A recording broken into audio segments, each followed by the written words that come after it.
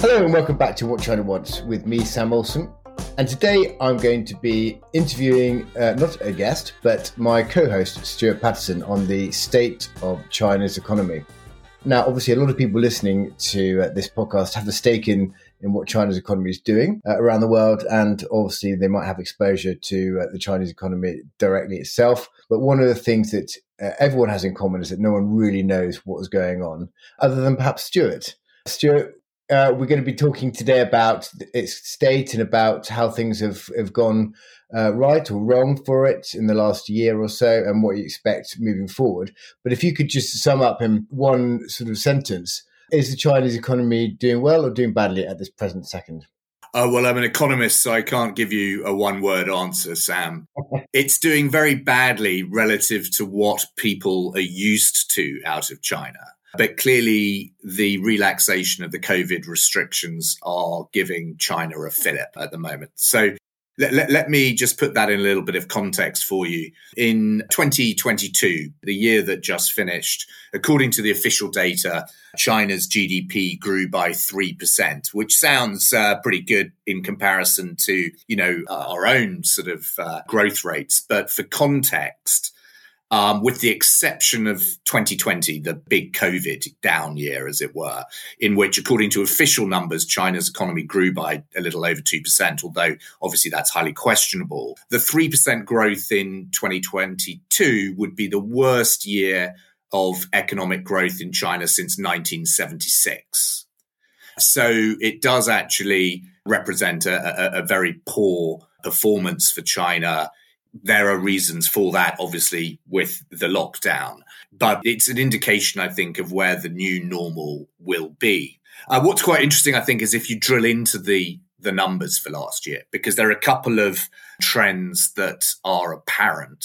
The rural economy did better than the urban economy. So household consumption amongst the rural population was significantly stronger than amongst the urban population, where actually consumption expenditure in urban population in real terms actually shrank a little bit. The other issue is state versus private, and there's quite a stark dichotomy there. So, for example, if you looked at fixed asset investment, that made by SOEs grew by 10%. Whereas the private sector grew by just 1%. Those are nominal numbers. So private sector fixed asset investment in real terms probably shrank. And also there's a slight dichotomy there between foreign and domestic as well. So the foreign shrank by 5%, whereas domestic funded fixed asset investment grew 5%. So what we've been saying for a long time, and I think most people would agree with us, is that the most efficient use of investment expenditure has, broadly speaking, been the private sector in China. And although the gap has narrowed between foreign and domestic, the foreign investment is also a sort of productivity enhancing element to that fixed asset investment. Both those areas are in retreat. And that's a big cause for concern going forward. So, Stuart, that's interesting you say about the private sector shrinking. Well, we've known for the last few years that the private sector has been attacked by the government, whether that's the property sector or technology. And we also know that the private sector has been a massive generator of jobs and productivity for many years now. So my question to you is, if we continue to see a political attack on parts of the domestic private sector, doesn't that mean that we're looking at a break on growth over the next few years, even with the fillip provided by this freeing up of the economy? I think the short answer is yes, it does. So the fundamental problem that China faces with its economic model is excess investment and malinvestment, low-yielding investment. So China's investment to GDP ratio has been running at extremely high levels. I mean, in excess of 40% of GDP now for many, many years. And that over time builds up a capital stock that is much larger than other countries in proportion to its GDP. And this excess investment has been far greater than we saw in Japan, for example, in the run-up to its sort of economic bust in the late 1980s, early 1990s. So the incremental capital output ratio, the amount of GDP growth that you get for a unit of investment has been declining very sharply in China, reflecting the inefficiency of that investment. So if what we're seeing in China is actually an increase in the proportion of investment that is inefficient and a shrinkage in the small amount of investment that has actually been driving growth, then that's very bad news indeed, because, the incremental capital output ratio will continue to deteriorate, leading to less efficiency. So, in our report that we put out for the Evenstar Institute a couple of years ago, it was entitled China's Bloated Capital Stock and the Lost Decade.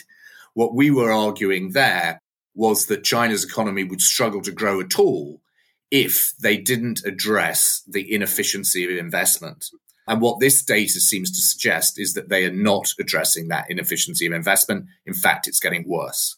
Okay, so where are the bright spots for the Chinese economy moving forward? If you were sitting there as a foreign investor into China, what sectors would you be most excited about?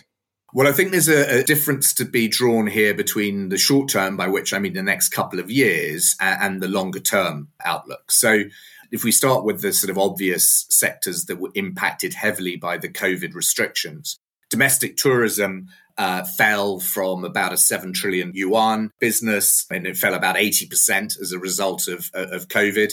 And obviously, when you come off such a low base, you get very spectacular growth numbers coming through.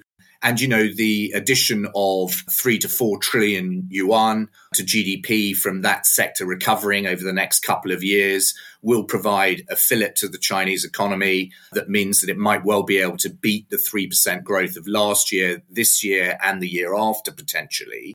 So that's the sort of main sort of short-term driver of better growth. Although obviously that's contingent upon the parts of the economy that performed last year not deteriorating substantially. And we can talk about that, but there are question marks over some of it. Longer term, looking forward, I think the jury is still out as to what role foreign capital actually has to play in China. Remember, China has plenty of excess savings of its own. And at the moment, the politics behind foreign involvement in the economy seem to be decidedly unfavorable. Looking at it from an investor's point of view, you have to consider the jurisdictional risks that you're going to be taking there. And obviously, the parts of the economy that the party state are trying to drive forward are almost by definition very sensitive to the party state. And therefore, foreign participation in them is either limited or tightly scrutinized and potentially not even welcome. And so that puts foreign investors in a big conundrum. They do not have good visibility as to what kind of operating environment they will be facing over the medium term in China. So, Stewart, in terms of foreign investors into China, that's all very well. But what about foreign investors outside of China, reliant on the Chinese economy, for example, commodity producers in Australia or whatever? How do you think that they are going to fare in the next few years with the Chinese economy in terms of what the Chinese economy needs from the rest of the world? Well, I think, Sam, in that particular case, there are two very strong headwinds. The first is that China's economy is going to become less commodity intensive as we move forward, and the mix of commodities that it uses are going to change very dramatically as, steel production goes into decline, for example, but electric vehicles, rise. And so that's going to lead to a sort of geographical shift and a shift in who benefits from that commodity importation.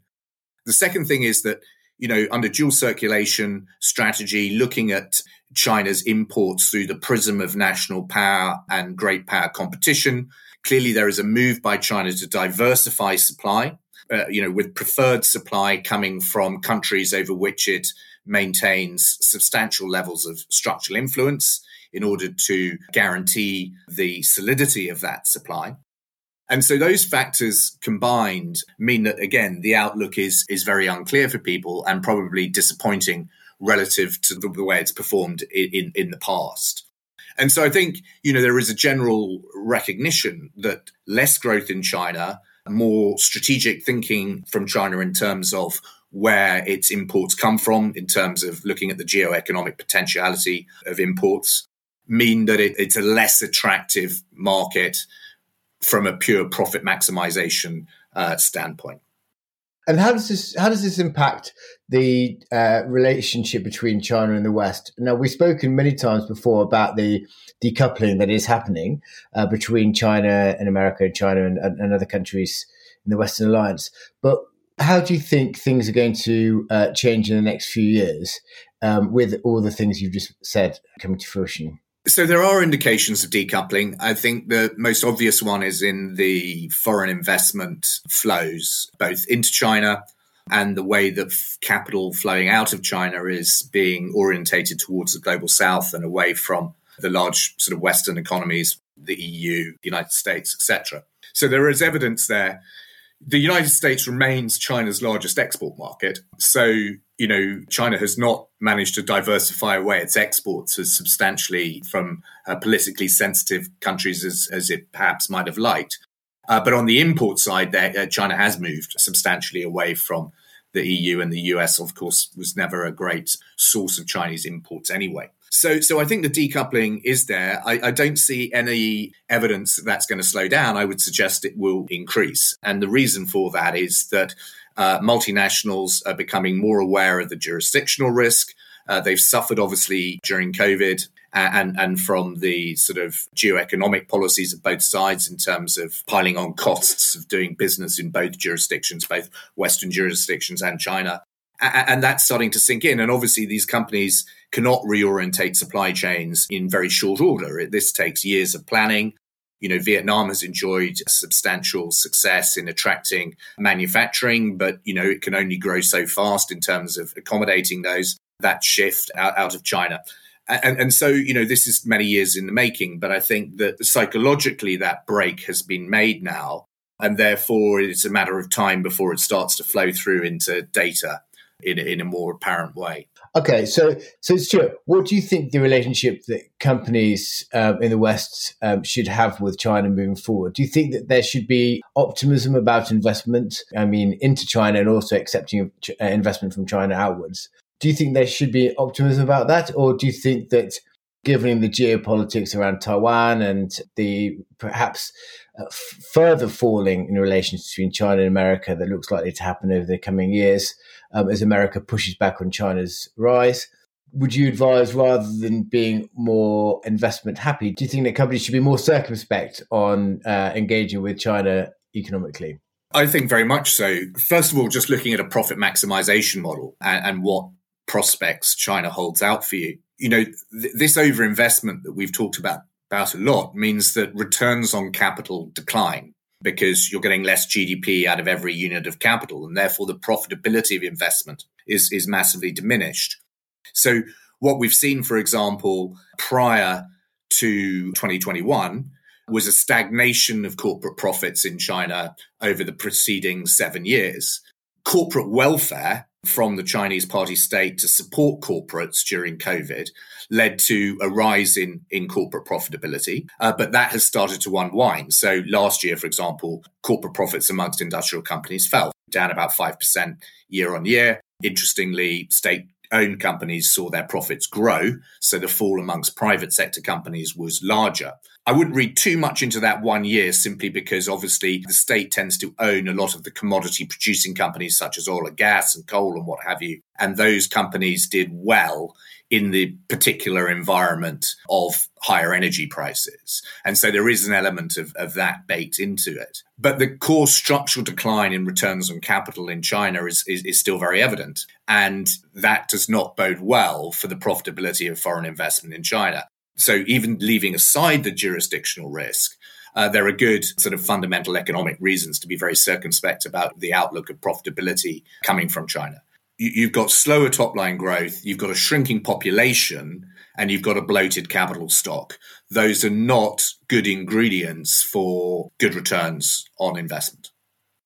Okay, so would you be looking somewhere else in Asia for your investment? Is Southeast Asia trying to capture some of China's lunch, or are actually the options for international investors and international businessmen and women very much restricted? I'm thinking perhaps about the garment industry or other manufacturing sectors, because it doesn't seem to me that despite there being a big call on divesting away from China, that companies have been divesting away.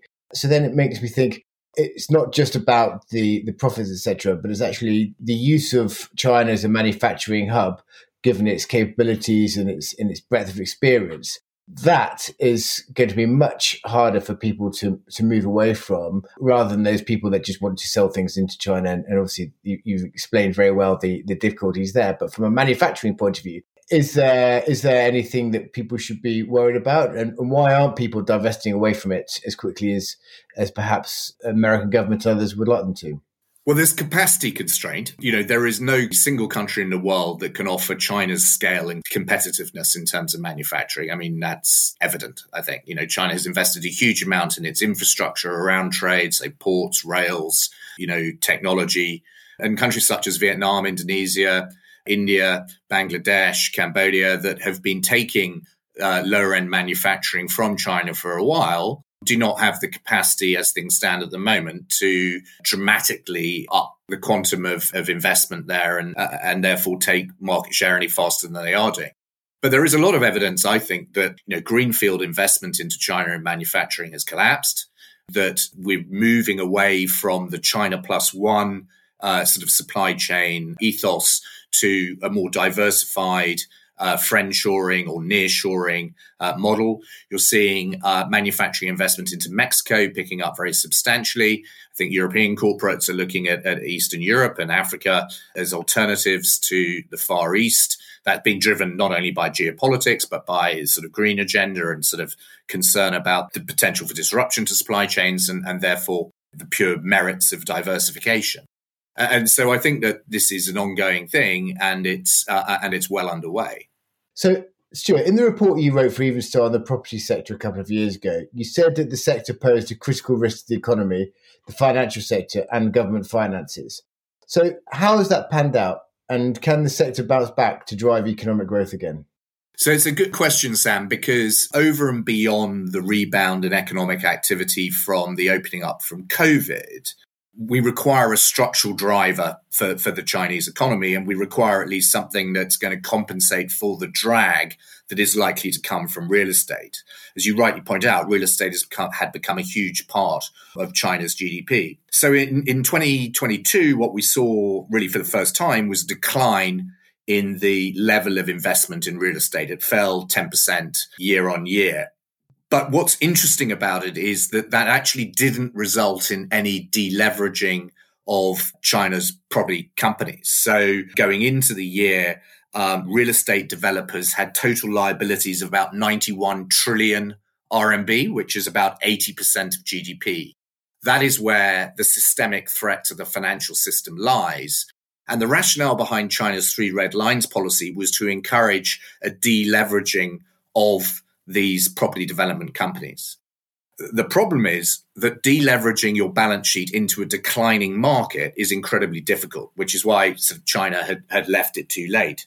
So while overall investment into real estate last year fell 10%, what's interesting is that new starts of property actually fell by 40%, 40. Sales were down 25%. But the inventory of property that is still under development, as it were, fell a very modest 7%. And it's still at about 9 billion square meters of property under development, which is 7 years of sales. So there isn't really, in my view, any light at the end of the tunnel in the real estate market. We were in a situation where China was massively overbuilding. And what we've seen so far is a collapse in the land sales, followed by a collapse in the housing starts, the new housing starts. But what we have to do is shift this level of inventory that amounts to 7 years of sales as things currently stand in order to facilitate a deleveraging of the property developers' balance sheets. And so the systemic risk remains, and I think people holding their breath for a recovery in the real estate market to be a driver of Chinese growth are barking up the wrong tree. Okay, Stewart, so what knock-on effects will this structural decline in the property market have on other parts of the Chinese economy? Well, I think severe ones, Sam.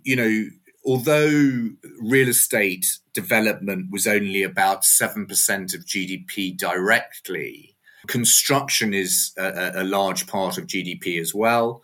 And obviously, real estate development is a source of demand for steel, for cement, and construction workers. And, what you're seeing now is a big drag on household income growth as employment opportunities in China are starting to diminish. So it's been well reported, the sort of surplus supply of graduate labor coming into the Chinese labor market.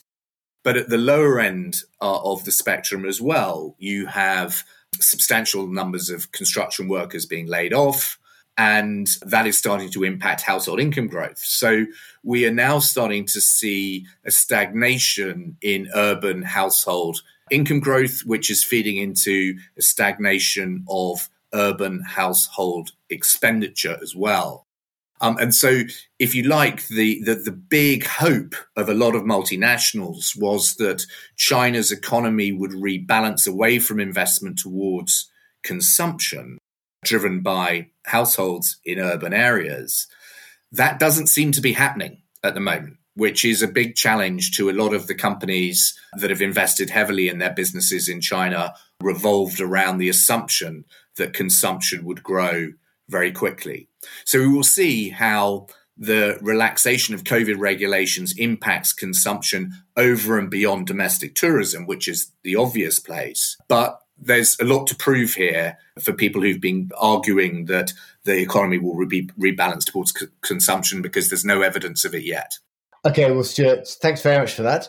It's a good place to ask this last question, which is, looking ahead 5 to 10 years, how do you think China's economy will perform?